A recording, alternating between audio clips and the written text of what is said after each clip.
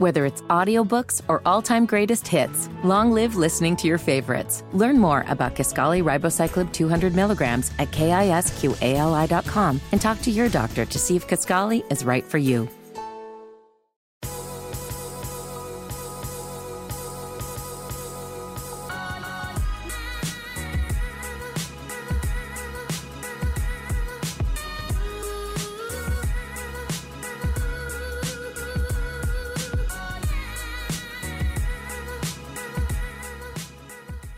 Welcome to Mompreneurs, where we celebrate and learn from fabulous Black women out here killing it as moms-in-chief, running both their households and their businesses.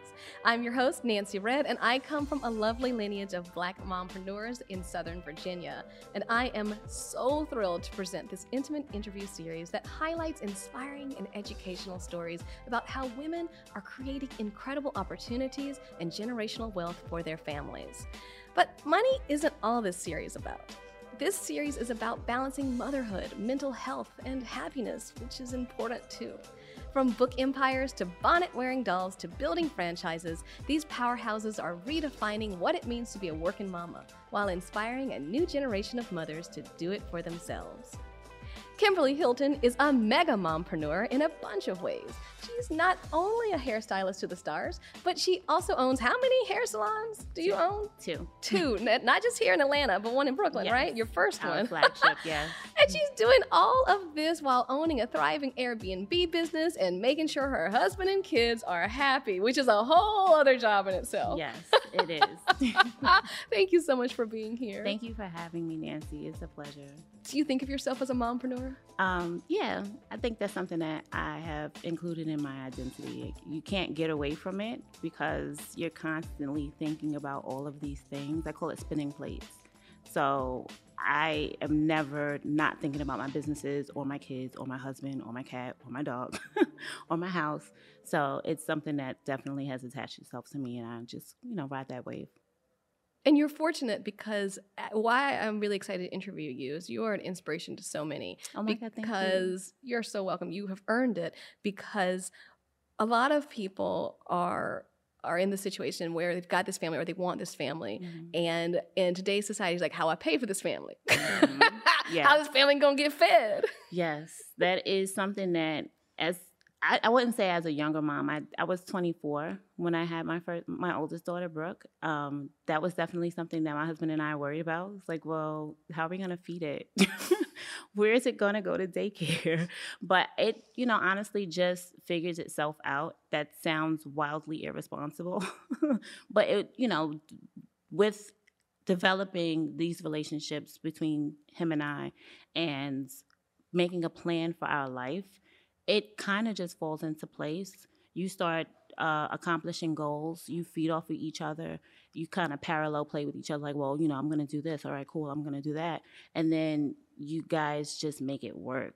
I mean, that's all I can really say. It sounds simple, but it's not. It was really hard. It is really hard, but you have to be strategic about it. Yeah. And at a time where you were more stressed out than ever, you decided to become an entrepreneur. And I can't even call you, you are a straight up mompreneur because when did you start your first business? I opened my first business in October of 2013. My youngest daughter was 3 months old. And it was difficult. I can't say that I would do that again or that I would suggest that someone else do that. So you have two children right now, two wonderful daughters. Yes. One is 11 and one is 9. Yes. So you have been a mompreneur for 10 years. Yes, collectively. and so what's interesting about this is you start this business and you have these babies. And what inspired you? You said it was hard, but what made it less hard than not starting your own business? I've always wanted to be a hairstylist, I think. It was one of those things that I said I wanted to do, and it was a hobby as a teenager. And then I kind of spun around and came back to it when I was You were the girl who everybody came to get their cornrows. I was on the stoop braiding hair. In Brooklyn, right? In Brooklyn, literally on the stoop outside. I lived on a 2-lane street too, so it was a heavy commercial block, and you'd see me outside braiding hair. It was the most ghettoest thing ever. No, it's fabulous. But I love it because, that's a part of our culture. So I'm glad I got to experience that. But the reason why I really stepped into entrepreneurship is because in working for other people, I just wasn't as fulfilled as I knew that I could be. And I also never really liked having a glass ceiling. I always like my options open. I always like knowing that if I want to go further, I can. And if I want to chill, I can. And the only way that you can do that is by becoming an entrepreneur. And as hard as it was, that mindset and that those amenities really pushed me to do that, especially at that time. It was very, very difficult to do it when I did. And what's important is you were the neighborhood hairstylist, but you were not a licensed hairstylist. No. What were you doing? You did not become licensed until right before you had your first kid, right? Yes. And so what were you doing before then? Because here's the thing. This is the thing. I think a lot of people think, well, it's too late for me. I've already gone down this path. What were you doing before? So before you had your first child, what were you doing professionally before you became a licensed cosmetologist? I don't even think my profession occurred to me. I was just working jobs. So I would work at this restaurant or that restaurant. I worked at Bergdorf Goodman for 2 years. So I always wanted to have a higher end job, but it was never something that I would turn into a career. My uncle, Dallas, his name is Dallas Logan. He's a really dope photographer in LA. He started to train himself to be a photographer, and he needed someone because he was training himself. The budget wasn't there. He's doing this himself. He's like, hey, do you want to come do hair for my shoot? And I'm like, okay. And so as he started to progress and as he started getting better, he started booking models from agencies. And so now I'm doing Wilhelmina models. I'm doing Ford models, and I'm just there because I curl nice. No real skill that I had. I was just his niece, and I knew how to curl some hair. And when he started to book major gigs, I couldn't go with him because I didn't have a license. And so that's what really made me say, okay, is this something that you want to do? And I really had to sit with myself and say, despite all of the things that my family wanted me to do, the directions that they wanted me to take, is this something that you love enough that you would pursue? And the answer was yes. So I went to cosmetology school and went through those grueling, I think it took me 10 months, got my license, and just started to try to find my place in the hair industry in New York City. When we talk about entrepreneurship, one of the things that's really important to me is the reason we're doing this show. Mm-hmm. If you can't see it, you can't be it. Had it not been for your uncle, would you be here right today with your 2 salons and your 2 Airbnbs and your hairline? He definitely was a catalyst. But I will tell you, when I was a teenager, and it's so funny that you bring that up because I truly believe that I lived that. And my mom and my husband will tell you, they always say, oh, everything always works out for you. If I can envision something, I know that it's going to happen, whether I wanted to or not. Somehow the universe just be like, all right, Kim, well, you're going to be a doctor. It's like, wait. But when I was a teenager, I envisioned myself as one of those hairstylists with a salon on Fifth Avenue, super glamorous. And I just came in with my suitcase and I'm like, oh, hey, everybody. And they're like, hi, Kim. And I'm like, all right, guys, I'll see you later. And I leave. And earlier this year, I walked into my salon with a suitcase and said hi to everybody and kind of just was like, all right, y'all, I'm going to see y'all later, and went and jumped on a plane. So things will really come to fruition for you if you can imagine it. You just have to believe that it's going to happen, and you have to work like you're about to die.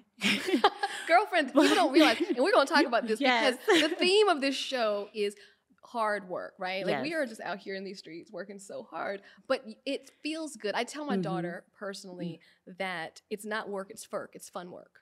Because there's work. And this is not the exact definition of that. Because when you're working for yourself, you're winning. This is great. And so you are a manifester. And my mom always said to me growing up, luck equals opportunity plus preparation. And so you had these opportunities, but you also prepared, right? And so you manifested it, but you did the work. When you seized the opportunity, did you ever think for a moment, maybe I shouldn't get this cosmetology degree? Maybe I should just, was it daunting for you at first to do all this? Did you wait a little bit before you finally just pulled the plug and paid the money and went to the grueling cosmetology school? I definitely waited. My mom really wanted me to go to college. I was the first, maybe second generation. I think my uncle went to college. My mom went to college too, but they didn't finish. I didn't finish either. But that was something that she wanted me to do. She was like, listen, I know you want to do hair, and I know that, like, I see you moving towards that way. Please go to school and get your degree. And I was like, okay. And she's like, if you go, I'll pay for cosmetology school, right? Now, I go to college. I have an amazing time. I don't finish. I'm doing everything else but college. But coming home, I didn't remember that she had made that deal with me. And so when I decided that I wanted to go to cosmetology school, because that came back full circle, my mom was the one that was like, well, I told you that if you went to college, I would pay for your cosmetology, for you to go through cosmetology school. And I said, did you? She said, yeah. So, go sign up. And I was like, what? Like, so everything just kind of came full circle. It was so crazy. I remember I was sitting on my husband's bed when we were dating. I had spent the night at his house, and a commercial came on for Empire Beauty School, and I'm just like sitting at the edge of the bed, and it's so one of those moments with the guy. You know how the guy comes, hey, you're watching TV right now, but you could be doing. It was like I could be doing this. Every time I see that commercial, I die laughing because that's literally how it happened. I saw that commercial, and I was like, you know what? I'm gonna go to cosmetology school. He's like, all right, and I called. I went on the tour the next day, and everything just kind of like happened. It's the same way. It had the same feel of when I opened my first salon. Like, that was a whirlwind. It just, one day we said salon, and a few weeks later, I'm sitting in my salon.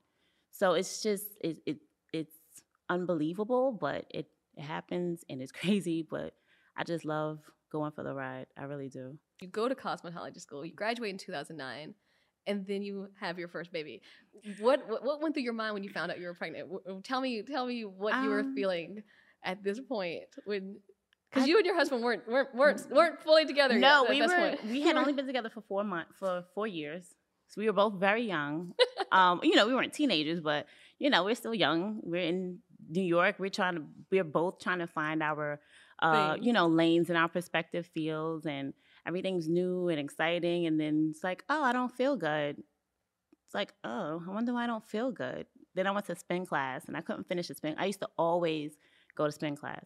Couldn't finish the spin class. And I was like, what is going on? And then I found out I'm pregnant. So I'm like, okay, well, I'm not 17, so that's good. And he seemed like an awesome dude. I'm not going to get in trouble. My mom shouldn't be upset. Like, I'm 24. All right, cool. Let me tell him and see what he thinks. He's like, he looked like he stuck a fork in the socket. He was like, what? And I'm like, are you shocked? How are you shocked? We were both there. So then I tell my mom. My mom jumps up. She starts screaming and yelling. I thought she was going to kill me. Like, she looked happy, but she was just like hysterically happy. And I was like, okay, is this good? Is this bad? She's like, no, oh my God, I'm going to have a grandbaby. So I was like, okay, well, got mom. And then so, he starts to come into it. I didn't fault him for not being ecstatic because, like I said, we were both young. It was not planned at all. And we both have lives that we envisioned. And I didn't not envision myself having children before 25, but I'm sure that he probably wanted to plan something. But he should have just planned better. What was the life that you envisioned? Because and this is very key, because you have a great life due to your efforts with entrepreneurship, yes. Right? Mm-hmm. So what was the life that you had envisioned prior to this? I think it was all fantastical. When I was 19, I thought that I was a failure because I could see the trajectory of my life at that moment, and I knew I wasn't going to have a mansion, a Rolls Royce, and 3 kids and a husband by 25, and I was just so depressed.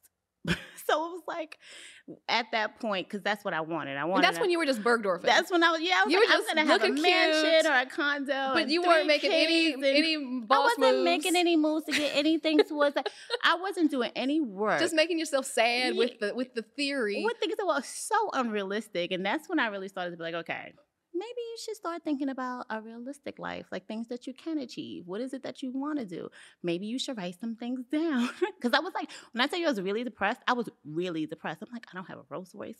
I don't have any money to get a Rolls Royce. I don't have a savings account. It was all of these things that my common sense was like, that's not happening in 6 years, sis. You're still in college. And then why would you want it to? Because you don't realize how young you are when you're young until you get older. You're like, damn, why did I waste all of that time fretting about things that didn't matter at that age when I should have just been having fun.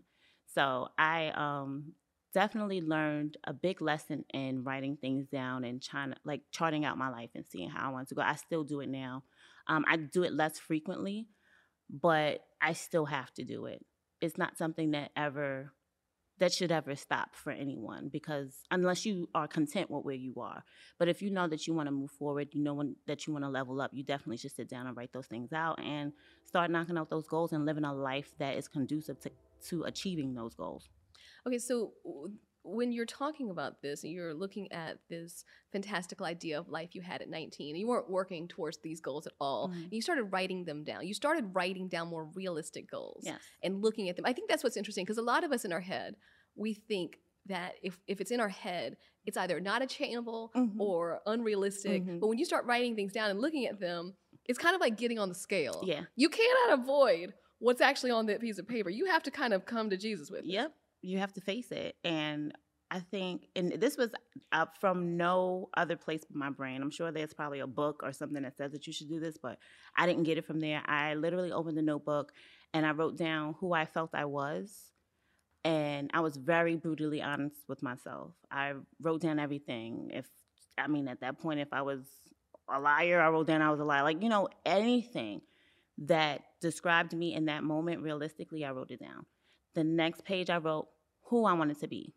What type of woman do you want to be? And this is real talk. It sounds cliche, sounds made up. Definitely still have the book. And then after that, I wrote down how I felt at that point. How do I get from here to there? What things do you have to do that you know of? Because you only know what you know, and you don't know what you don't know. But from the standpoint that I had right then, what do I do to get from this woman to that woman? So if one of the things that I wrote down, for instance, was that I wanted to travel more. I didn't have a passport. One of the items on that third page was get a passport. So even though it seems simple, right? And like you said, you have it in your brain and you're like, oh, I'm going to do it. No, once you write it down, it now, especially for someone who's like me, I'm a writer. I don't write for a living, obviously, but if I needed to write something, it would be great because I love to write. But I need to write things down in order to remember them. Some people can hear things and they'll remember them. Some people read things and they remember them. So I'm really big on learning on retaining information, on finding ways to retain information the way that you're most comfortable, because that only helps you. So I know that if I write something down, it's easy for me, and not typing in on a laptop, not writing in my iPhone, I'm like pen to paper. I will remember it. And then I also have it to come back to see what I need to do and what steps we're taking. And, if somebody says, hey, we're going to go, I don't know, do X, Y, Z, then my mindset is, how does this match with my goals? How does this align with my goals? Like if one of the things was being late, right? I don't want to be late anymore. I want to be a very punctual person. And if a friend comes to me and says, hey, we're going to go to this club tonight, and then we're going to go to an after hours later, I know I'm going to be out till 7 o'clock in the morning, but I have to be at work at 9.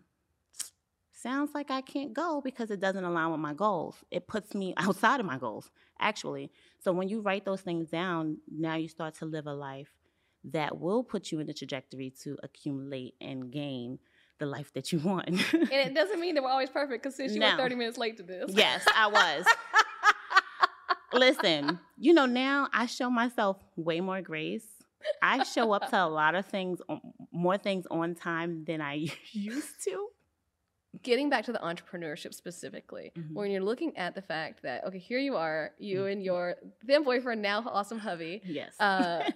Surprise baby. Surprise baby. New cosmetology license.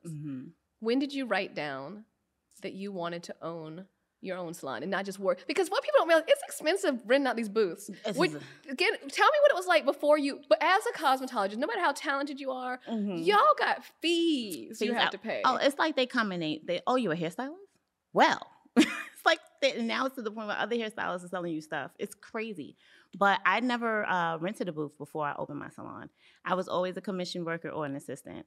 I hadn't worked in salons for a long time You before just I skipped opened the my whole salon. line. I skipped the whole experience because, baby, one thing I find about salon owners, and one thing that I strive not to be as a salon owner, is someone who carries their ego with them.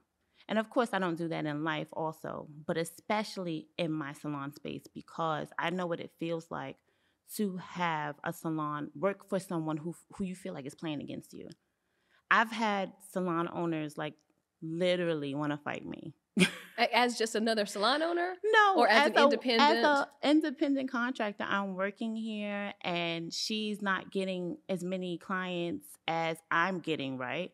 But for me, in my business mind, right, that's better for you. I'm thinking like Chinese restaurants. If everyone else is around me getting clients, maybe some of those clients are going to jump off over to me. Or maybe I need to up my game and look at you. I would be coming to you and say, hey, sis, how you getting these clients? Or better yet, I'm working for you. I give you 50% of everything that I do. So every time somebody walks in this door for me, you have just made money without picking up a comb. So I want to talk about this. So layman's terms. So when I said renting out a booth, that's what I meant. So for those of us who don't fully know, you may have been an independent contractor, but that doesn't mean your money is independent. Explain to us. So that's what I mean renting a booth. Okay. You didn't. So renting the booth means you rent the booth, but then you keep all the money. But you were doing it. So I show up, and if I charge someone $400 for the weave, the salon owner gets $200, and I get $200. Yes.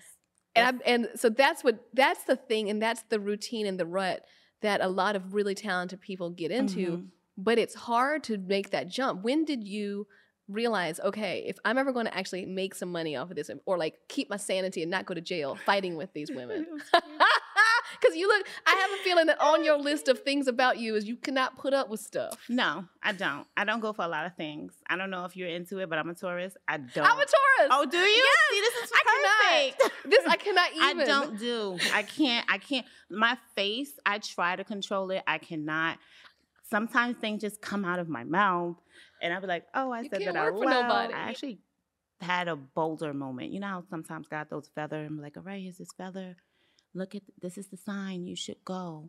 And you don't listen to the feather, so he tosses a boulder, and you get hit with the boulder. Got hit with a boulder. So, I left one place the place that I really got my bones, the place that I really learned what to do, what not to do. I left from there because an unfortunate situation happened, and we just couldn't come to terms with it.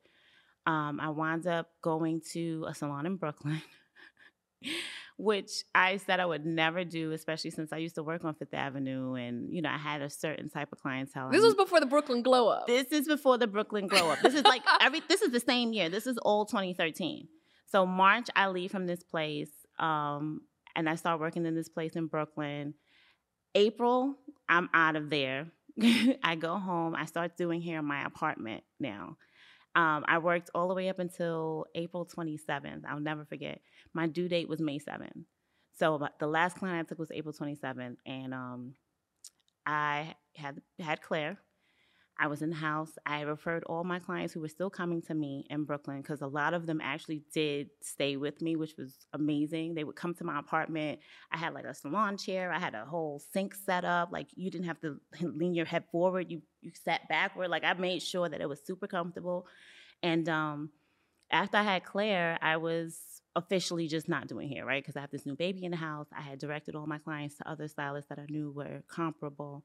And my friend Jazz calls, and she's like telling me about all the hair woes that she's having, or, just little things. She wasn't looking for me to feel bad for her and say, hey, come let me do your hair. But what she didn't know is I had postpartum depression.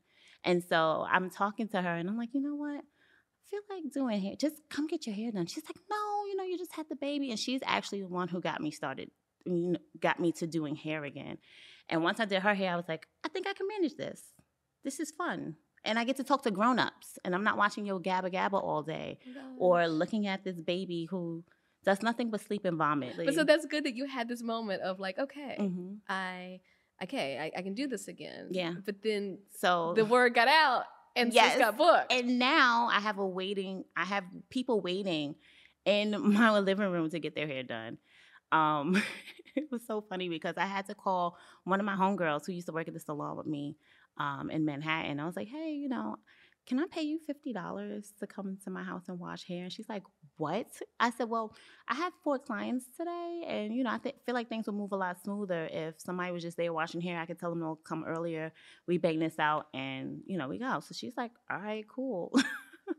So I had an assistant in my house in a 1-bedroom apartment. It was insane. Hovain probably hated me for a little bit because he would come home and he'd be tired and it's a bunch of cackling going on in the living room. But my mom had, when I was going through all my, I'm sorry I'm being so long-winded. My mom had started looking for salon spaces when I was having issues with my first boss. And in 2012, she's like, oh, there's this salon. It's on Sterling Place. The guy is like, you know, really eager to rent it out. It's always been a salon. His mom owned the building. You know, she passed. He inherited the building. He really wants to keep it a salon. So we go check it out. It's not big. It's pretty much perfect. But I was just like, you know, not listening to the feather. And I was just like, I don't think I'm ready for this yet. I don't think people are going to follow me. And so while all of this is going on in my apartment, and I have an assistant, we got kids, we got all kinds of stuff going on, my mom calls me and she's like, guess who called me today? And I was like, who? She said the landlord from the salon on Sterling Place, because he had wound up renting to someone else. Well, she left. So he called my mom and said, you know, I'm about to put the salon back on Craigslist, but I wanted to call you first to see if anything had changed and if you guys wanted to come take a look at it and see if it will work for you. So I'm like, all right, let's go see what's going on.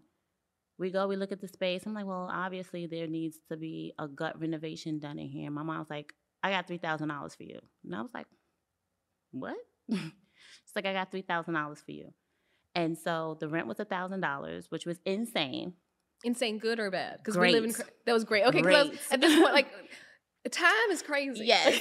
So $1,000 a month. $1,000 and just a for month. perspective for people, how much would so perspective, you were probably giving away $1,000 a day almost to the people you would like the independent when you were an independent contractor. Because if you had 4 clients and you were making, well, you know, and let's say each client was bringing in like $300, and then that's 12, if I did what's $600 a day just to them. Whereas this rent was $1,000 a month, but still it took the boulder.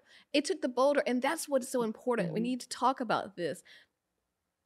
Listen to the feathers sometimes. You almost missed if you hadn't had the mom, the incredible mom you had, we wouldn't be here right here today. No, we wouldn't. You would still be, you've probably been kicked out of that 1-bedroom apartment because you know you're not supposed to be doing hair. Well, they didn't really care about that apartment, girl. But you know, it definitely, you do have to listen to the boulder sometimes, but sometimes it's good to wait for the feather. I mean, it's good to listen to the feather, but sometimes it's good to wait for the boulder too. You kind of got to feel it out and see what happens, because I am truly grateful and blessed that everything happened the way that it did.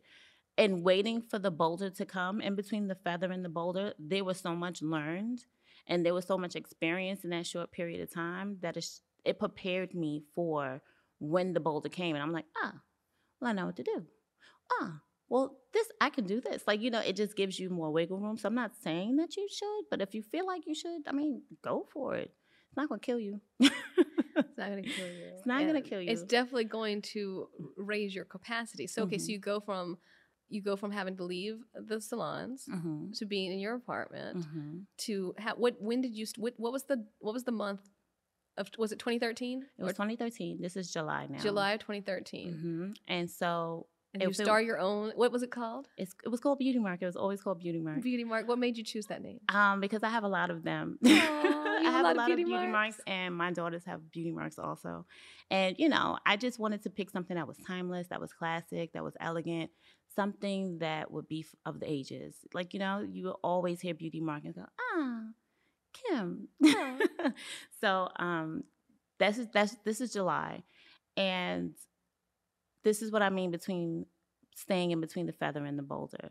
If I hadn't worked in my apartment and seen how much money I was bringing in on my own without having to split it with someone, as you like pointed out, when he told me $1,000 in rent, I would have been, right. Oh, that makes total sense. Because because remember, out of context, we don't know. Because I was like, is that good or is that bad? Because you're like, girl, that's good because I can pull in $1,000 a day. Yes. I'm making $1,000 a day and I don't have to leave my house. Like I literally just have to take a shower and put on something that I didn't sleep in. Do hair. I'm here for my children. I'm here for my husband. Well, at the time, my boyfriend. I can make dinner. I can do all of these things. I just, map it around my schedule. Then I started traveling a little bit more because now we had the extra funds. Like everything was just moving so smoothly. So you realize that $1,000 rent is nothing. No. Yes. Okay, so usually my next question is, how long did it take for you to be profitable in your salon? Well, it took a while because I did not know everything that I was supposed to know opening a salon. Oh, okay. So this is interesting. So in your apartment, you're making $1,000 a day, and that's just straight profit. But then we get this salon, and this $1,000 a month rent isn't exactly what it seems to be. And now I'm crying in the corner with the lights off because now I have to pay electricity. I have to pay 2 rents. Well, contribute to 2 rents, right? Because I still have my rent at home. Still have bills at home. I still have all those same bills that I have at home at this salon. So now it's double. And I'm like, why didn't I just keep doing hair in my apartment? Also, on top of that, I did not have a lawyer look at my lease. I did not have an accountant or bookkeeper. I did not have, what else was I missing? So I wasn't charging taxes. And the IRS comes and they're like, hey, oh my God, congratulations. You opened a business. Do you have our sales and use tax that you've been collecting? It's like, oh, excuse me? Yeah, our tax that you're supposed to be collecting and putting to the side. What tax? So then I had to pay this huge tax bill. How much tax did you have to pay? I think it was like $1,300. Oh my goodness. But in 2013, because I don't know what I'm doing, I'm literally just flying by the seat of my pants with this. I was charging $35 for silk press. The internet is going to explode when they hear this because I literally am one of the people who give the best silk press in Brooklyn. So at some point, yes, you could get a silk press from me for $35. And I did that because I was like, well, at the salon, we charge $75, and I was only making half of that. So I'll keep this price right here, and that'll encourage people to come in. It's comfortable, and also I'm scared to death to charge people what I'm worth, right? So charging $35 a silk press, not collecting the taxes on it, still have all these electricity, water, supplies. Wi-Fi, supplies, all those things. And then here comes New York State, like, hey, girl, what's up? So and also insurance. Insurance. People don't tell you about this insurance. So I knew about insurance, and I didn't have it because I was just like, it'll be all right. my sis not going to mess with me. It's going to be okay. I'll just make sure I cut everything off before I leave, and I'm not going to burn nobody. It's going to be okay. Liability, what? Right. I don't even do relaxer. Like, we're going to be all right. Chemical burns here. All right, girl. Don't watch that step. Don't fall in that crack. Listen, I done told you. So insurance was probably skipped. But we have it now, y'all. That's the thing. You start from somewhere. I have to laugh because you, like a Taurus, you're hard on yourself. Yes. I'm so hard on myself. And you felt so stupid, I'm sure, at Yes. first. Why, when the tax person comes, like, why didn't I charge what I was worth? What is going on? But it's the baby steps. You got going, Yes. right? Yes. And so I think that's very key because if you had given up that year, Yes. if you had given up the year that maybe were you in the red that year or close to? Absolutely red. Absolutely I don't think red. I knew what being in the black was until about 2015. And the thing is, any business person who looks at just business from numbers, every Uber, every business is in the red for a decade sometimes, right? Yes. But when it's personal, when it's us and we're out in these streets and your mama's giving you the $3,000. Yes, you got to pay that back. Because she wanted her money back, girl. Oh, it just feels like the sky is falling and you Yes. should just give up because why did you ever think that you could do anything? Yeah, and fortunately for me, I was younger, and when you're younger, you have like this I don't know, this ball of energy. It was like can't tell me anything. Who gonna check me? I'm gonna do whatever I want. And so I'm happy that happened then, because if it happened now, I'd be like, I don't think that's a smart idea at all. I don't think you should do that. So it was the perfect time, because I still was stupid enough. You know what, though? Here's the thing. The lesson of this all is, whether you're young or old, if you want to start a business, you just got to stick with it, because each year you learn. That's what my mom always said. She said, you cannot expect to know everything. Yeah. You're going to make some mistakes. Yeah. It is not a personal flaw, because this year you're coming up on your 10th anniversary. Yes. And you have a big thing to celebrate, right? Yeah, we banked $100K last year after a pandemic and a whole quarantine. And when I saw those numbers, I was shocked. I had to like refresh the page. I was like, wait, what? That says, wait. How did we do that? But it was because so many people were coming out of doing just Zoom call hair. They were needing the care that we take for our clients. They needed the talks that we give to our clients. I have been able to build a salon that not only cares about hair care. When you come to Beauty Mark, you can find a babysitter. You'll find somebody to fill a position that you might have had open at your job. The culture of the salon is so crazy. Like I did it, and I still don't believe it. I'm like, wow, did she just? You gotta go outside. What is happening? But that's what's great. That's why you were able to not gross profit $100K. Mm-hmm. And out of curiosity, what was the gross? What was the gross out of curiosity to make the $100K? Gross, jeez. The gross had to be upwards of like 160. I think, yeah, it was upwards of 160. And that's a startling number to see when you're not used to seeing it, or you're not even prepared to see it. Like, it happens so seamlessly and it happens so easily. And I say this, and I definitely did not work last year. Well, and that's what I want to talk to everybody about. You started this, you were in there with the IRS knocking on your door all the time. You made this $100K of profit from this one salon. We haven't even gotten to your other salon. We haven't gotten to your hair bundles. We haven't gotten to your Airbnbs. But this is a great place to focus on this interview, because it's something a lot of people want to do. I want to open my own salon. Mm-hmm. You were able to accomplish this profit without even being there. No, I wasn't there. Because you hired a good team. I'm sure the team has told you, I bet you we made this money because you weren't here. Because you just left. When did you leave? So I actually got asked to leave. But not for bad reasons. So I have a really good friend. Her name was Irobia. We went to high school together. And she was the other girl. Well, there was about 5 of us. My high school produced 5 great hairstylists, low-key, yeah. So she was one of the other girls that was braiding hair in the lunchroom and, doing all. But she used to do hair at home. Like, she used to smoke some flat twists. So she had clients and everything. I used to just do hair for fun. So, we cross paths every now and again, and I would see her. She helped me with my baby shower randomly for Brooke, because I saw her on the street one day, and she was like, "What's the matter, friend?" I was like, and she was like, "What?" So, she jumps in, helps with that. Then I don't see her for a few months to a year, and then we always just cross paths, right? So she comes and she's like, "Listen, I wanna get my cosmetology license." So I was like, "Oh, well, here's what you need to do. Here's the person you need to call. Let them know I sent you, blah, blah, blah." She goes, she does it. Normally, I don't tell people that, because I'm like, "Oh, I want my cosmetology license." And you give them all the information, and you see them the next time, like, "Oh, did you go do it?" And they're like, "No." So it's like, I'm not wasting my breath. But she went, she finished quicker than I did. So now I'm like, "Hey, I'm going to open a salon." It's like, I have the salon. She's like, "Oh, all right." She went to Dry Bar.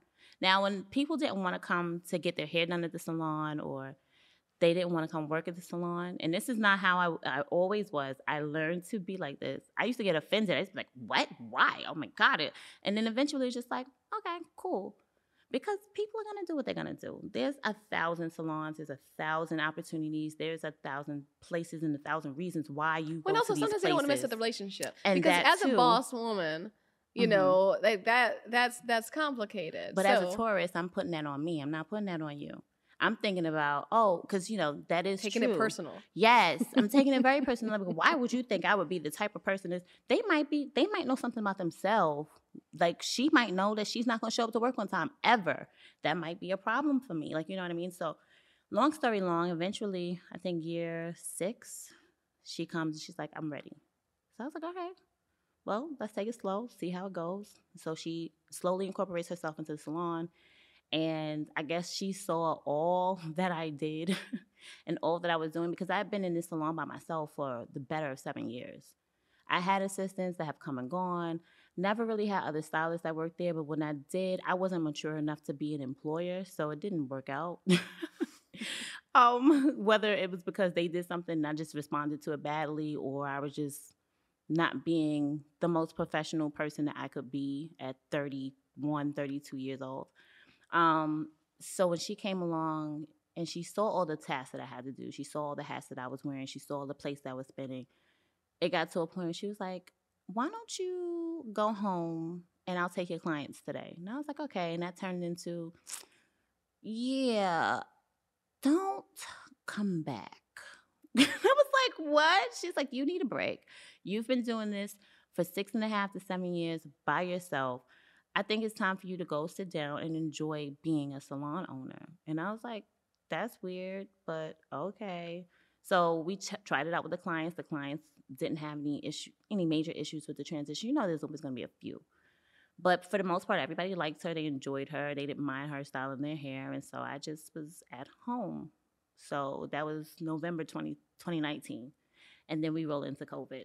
And so I've been at home for the last 2 years almost. And now I'm just jumping back into kind of do hair again because I miss it. And as much as I thought that I was going to just like, oh, I'm just going to be a housewife and I'm going to decorate and bake cookies and make brownies. And now I'm like, get me out of here. I want to put on real people clothes. Without the entrepreneurship, you would not have that option. No, I would not. You would not have a friend working in your business saying, you know what, you need a break. Nope. No one tells that to the lovely person who we owe a debt to, who does the service work to keep us going. And I think that it's extraordinarily unfair. Yeah. But it's something we need to talk about and provide options and inspiration for people who might, like you, not be comfortable, not feel like the glass ceiling is something that pertains. Because it's one thing to say, you know, I feel this way. It's another thing to know, well, how do you do it? Because not everybody, it's funny. It's so funny that your mom is very much like my mom because you can't get places by yourself. No. You either are fortunate to have supportive families.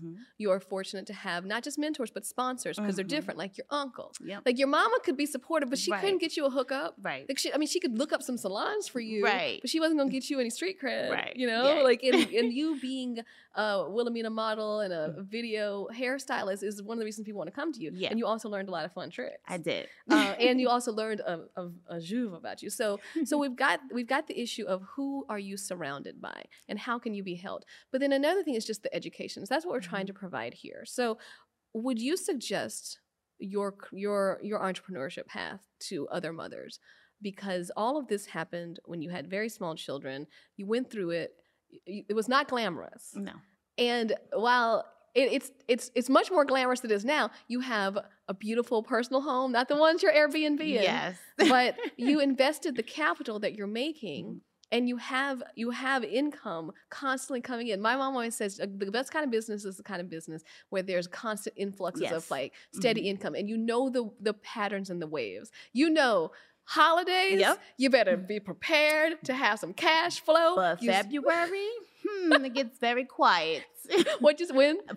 January, February, after the holidays, January, February is like, you might want to have some money stashed. But see, then April. But then April comes. That tax return. Well, that starts at about March. I'm mad I know this. So you learned the patterns. If you filed in January, because you got to have, everybody has to have their papers by January 31st. If you file before then, you know, 20 days. But yeah, so Beyonce taught me that. Beyonce is in our pockets every tax season without fail. She got a book, she got a CD, she got a T-shirt, she got an album, she got something that she wants us to buy every tax season. Oh. And that's how I picked up on that. And I was like, this girl is always how do I always have money for these concerts? It's I just got my taxes. Fascinating. So yeah. So with all of this knowledge that you've accrued, would you suggest owning a hair salon, or in your case, salons, which then extend to other businesses? Would you suggest this to a mother as a good career option? I would suggest it to a mother who had a village, a strong village. Because it's no mistake that you born and raised in Brooklyn. Yes. Salon, successful in Brooklyn. Mm-hmm. But mother in Brooklyn. Mother in Brooklyn, cousins in Brooklyn, aunties in Brooklyn. My whole family is in Brooklyn. But my 2-month-old was still in that bassinet in that salon every day. So you have to either, and the reason why I say I would suggest a mother to open her own salons, because if you have young children and your children are well behaved and you can get them to come sit down, nobody can tell you that you can't do that, right? It's a way to market it. It's a way to, handle that situation. But if the need occurs, then you use it. I personally don't like to have my kids in the salon with me just because they're children, right? So they want things and they want to talk to you. I like to pour all my attention into my client. I don't even talk on the phone when I'm with my clients. I don't eat. If I need to excuse myself for a few minutes, it's never going to be long. That's why you're making profit. And you also don't charge for parting. I don't charge for detailing. Listen, you want to have another? This is a whole other conversation. This is a whole other conversation about what salon owners they're trying to charge by the. My mouth is on the floor. Like nobody washes hair anymore. That's one of the best services that we offer. It's also an important service because if you don't wash the hair, you cannot trust me to wash my own hair. I'm not getting my hair nearly as clean. It's not going to be a good silk press. No. And then I'm going to be blaming you because my hair was nasty. Not in a bad way. Of course, I can wash my own hair. But the way you do it and it gets it all nice and... Anywho, I digress. Yes, that's a whole other conversation. Let's talk about what your entrepreneurship has done for your family. I'm not presuming anything about your childhood, but I am going to suggest that perhaps your children are going to have a mindset about business that you did not have until much later in the game, I am going to presume. It's dangerous. It's dangerous. The oldest one is always trying to sell something. And the younger one is always trying to pay somebody to do something for her with money that she got from somebody else but didn't work for. It's ridiculous. But you can see the resourcefulness that comes out of them watching. I'll say what they remember of me working because they think I don't have a job. It's hilarious. They're like, oh, mommy just lays in bed all day. I'm like, actually, I'm answering client emails, but it looks like I'm not doing anything. So for a while, they just probably felt like I didn't have a job. Juxtapose that with your childhood. Right. My grandmother was always at work. She was always in school. My mom was always at work, always at school. So, I got to see the work ethic or what seemed like strong work ethic, right? Because I wasn't sitting there with them. There were times I did sit with my grandmother at her job, but she had the old night shift and they used to sleep. It was hilarious. But, even still, they definitely have picked up on, because it's not just me. I know the show is, this episode is about me. My husband's an entrepreneur too. We both eat what we kill. And so to see the both of us running and grinding and always on the phone and having to look at these things or create these things, I think that really imparted the tone of entrepreneurship, resourcefulness, and just doing for yourself on them. And I am anticipating the result. Well, but think about, it's interesting when we think about the value that is put on their time. For your children. When you think about, like, your children already are realizing, wait, I think, how much is my time worth? Yeah. That's not what we were taught growing up. No.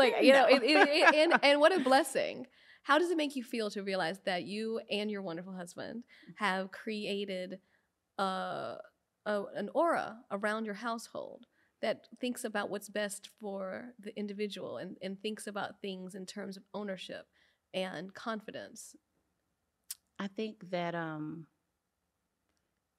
if I am blessed to have grandchildren one day, that they're going to be amazing. Because if I did what I did correctly, and I believe that I did, I took what my mom and my grandmother showed me, and I went a little bit further. And now I'm giving something to them, and they're going that much further. So my grandkids are going to be amazing. Like, you know what I mean? They are so self-aware, and they're so confident. And when they're not confident, they have the confidence to say that they're not confident. I'm going to cry. But these children have had the opportunity, and we fought for them to have the opportunity to see what, I don't want to say grinds because I don't really feel like I don't like to say grind. I don't grind. but they've had the opportunity to see what love and alignment looks like. And they've also had to see the opportunity. They also had the opportunity to see what conflict resolution looks like. They've had the opportunity to see us go from living in a god awful small apartment in New York City to this big house in Atlanta. My daughter asked me for her own room. What was that? 2020? She's like, "Mommy, I want my own room." 2021, sis had her own room. So I hope and I pray that they remember all of these things and they pass them forward to their children. And I hope that that's what my bloodline is, the product of my bloodline is, that we have all of these little people going out and just being go-getters and really trusting in themselves, believing in themselves, and knowing that their future is in their hands and they can design their own life. So, yeah. I love that. Thank you so much for being here with me. Oh, my fellow Taurian. I know. It's so nice. Oh, it's so wonderful. Thank you. Really appreciate this. I think there's so many lessons learned here. Mm-hmm. Perseverance. Things take time. Yes. That it's not built in a day. It might not work out the very first moment. And also you're going to have ups and downs. You're balling in your apartment. Fell apart a little bit in the studio, but you kept on trucking, and now here you are. I feel like your timing was right. Mm-hmm. You did not immediately get your children their own rooms. Mm-hmm. That you waited until the time was right. Yes. You did not immediately start trying to look like new money. Yeah, no. That's one thing that we are very, and I look at other people and I look at our peers and I'm like, oh, wow, they went here, they went there. Me and Hope will sit in the house and we'll watch TV. I'll drink my wine and he'll watch sports and we'll just be chilling. And, when the time is right, then we step out and it's amazing. But I think a lot of people, and I always say this to my mom, they think that we make more money than we do. And I'm not saying that we're not successful, but anybody can do what we're doing. We communicate very well. Like I said, we, had aligning goals. We had aligning values. And I mean, where I might spend too much money, he saves just as much. So it works out. In general, for a mother who has her own skill, who might not be passionate about cosmetology, mm-hmm. who's passionate about her own type of thing, what is your advice to that person listening or watching us right now, who's desperately wanting to make what you're doing for your children, create a future where each child gets their own bedroom, mm-hmm. and there's stuff and there's hope and there's so much excitement mm-hmm. about jobs? Because when I was growing up, I wasn't excited about a job. You weren't excited to go work retail or whatever, but you're excited to do the things you're doing. This is exciting. What's your advice? Who wants that for their kids and their families too? So one thing I've learned was you have to know yourself. And I believe you said that earlier. I sit with myself frequently. And some people might call it meditation. I don't call it meditation because when you're explaining it to somebody, it sounds kind of difficult. It's like, oh, sit with your legs crossed and turn off your brain. And it's like, who does that? So for me, it can be sitting on my back deck at night listening to the crickets. It can be me laying in the bed with my eyes closed, even though I'm supposed to be getting up for the day. But what I do is I don't try to quiet my mind. I try to look at my thoughts as if I'm not having them. And I try to dissect what's bothering me or what's stressing me and what I can do to fix those things. And just really honing in on any issues I'm having or any victories that I'm having. But when you do that, you come up with the most amazing plans. You come up with the most impossible, the solutions for the most impossible things. And you can also level up your business like that. Because one thing that I know for a fact, every time I've changed my salon or every time I changed any policies that we had, anytime I changed the paint on the wall, anytime I changed the chairs, it's because I did something to me. And I grew up in a certain way, or I changed myself in a certain way, and that those things didn't serve me anymore. And so I changed them because it made me feel more comfortable. But it was because I was progressing in myself. And so my business progressed as well. So if you want to take your business to the next level, sit with yourself, talk to yourself, meditate, whatever you want to call it, write those things down, And always work on yourself. When you work on yourself, you're working on your business too. When you work on yourself, you're working on your relationship with your children. You're working on your relationship with your mom, your dad, your husband. All of it, you're not going to lose by doing self-work. And even if everybody around you is not doing it and you see that that doesn't match up, they fall to the wayside. So always, always, always focus on your mental well-being and just getting to know yourself that much more. I love that. My mom always says, put your oxygen mask on first. Oh my gosh, I love your mom because I say that too. Mm-hmm. I heard that on a plane one time and I was like, yeah, because if I can't breathe, nobody else can if breathe. Mama can't breathe, nobody's breathing. Everybody's just going down. Everybody's crashing and burning. Kim, I love you. This is fantastic. Thank you for being here. It was so nice to be here with you. It's so nice to talk about these things. I know I'm long-winded, but you're not long-winded. I'm not good. These are important stories.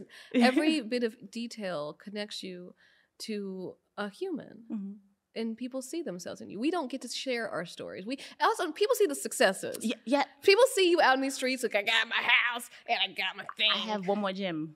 Okay, I want to hear this gym. And I Shine thought about bright this yesterday because I thought, I'm sitting there. I'm like, what could she possibly be getting ready to ask me? So one thing that came to my mind was that, everybody is always like, and I see this in my nieces and my nephews. I see this in younger children. I mean, younger kids that I know. They always want to just go straight to the top. It's like, no. If you think about it, like hair, right? If you give somebody highlights, they'll be cute. It's like, oh, you like your hair color? The highlights, nice. It's not until you put them lowlights in that everything changes. That's when it's multifaceted. That's when the tonal values blend together and it just has so much more depth. Stop looking at highlights. Look at lowlights. People mess up. People screw things up. I've screwed things up so many times. Oh my gosh. But you have to keep getting up, dusting yourself off, give yourself some grace and keep going. Add the lowlights. Oh my gosh. Kim, did you say you're a writer or something? I love it. Lowlights make the highlights pop. Yes. And it's the message we all need because, again, the hard times get us to the good times. But this has been a highlight of my day, talking to you. It's been the same for me. Thank you so much, Nancy. Oh, what a joy.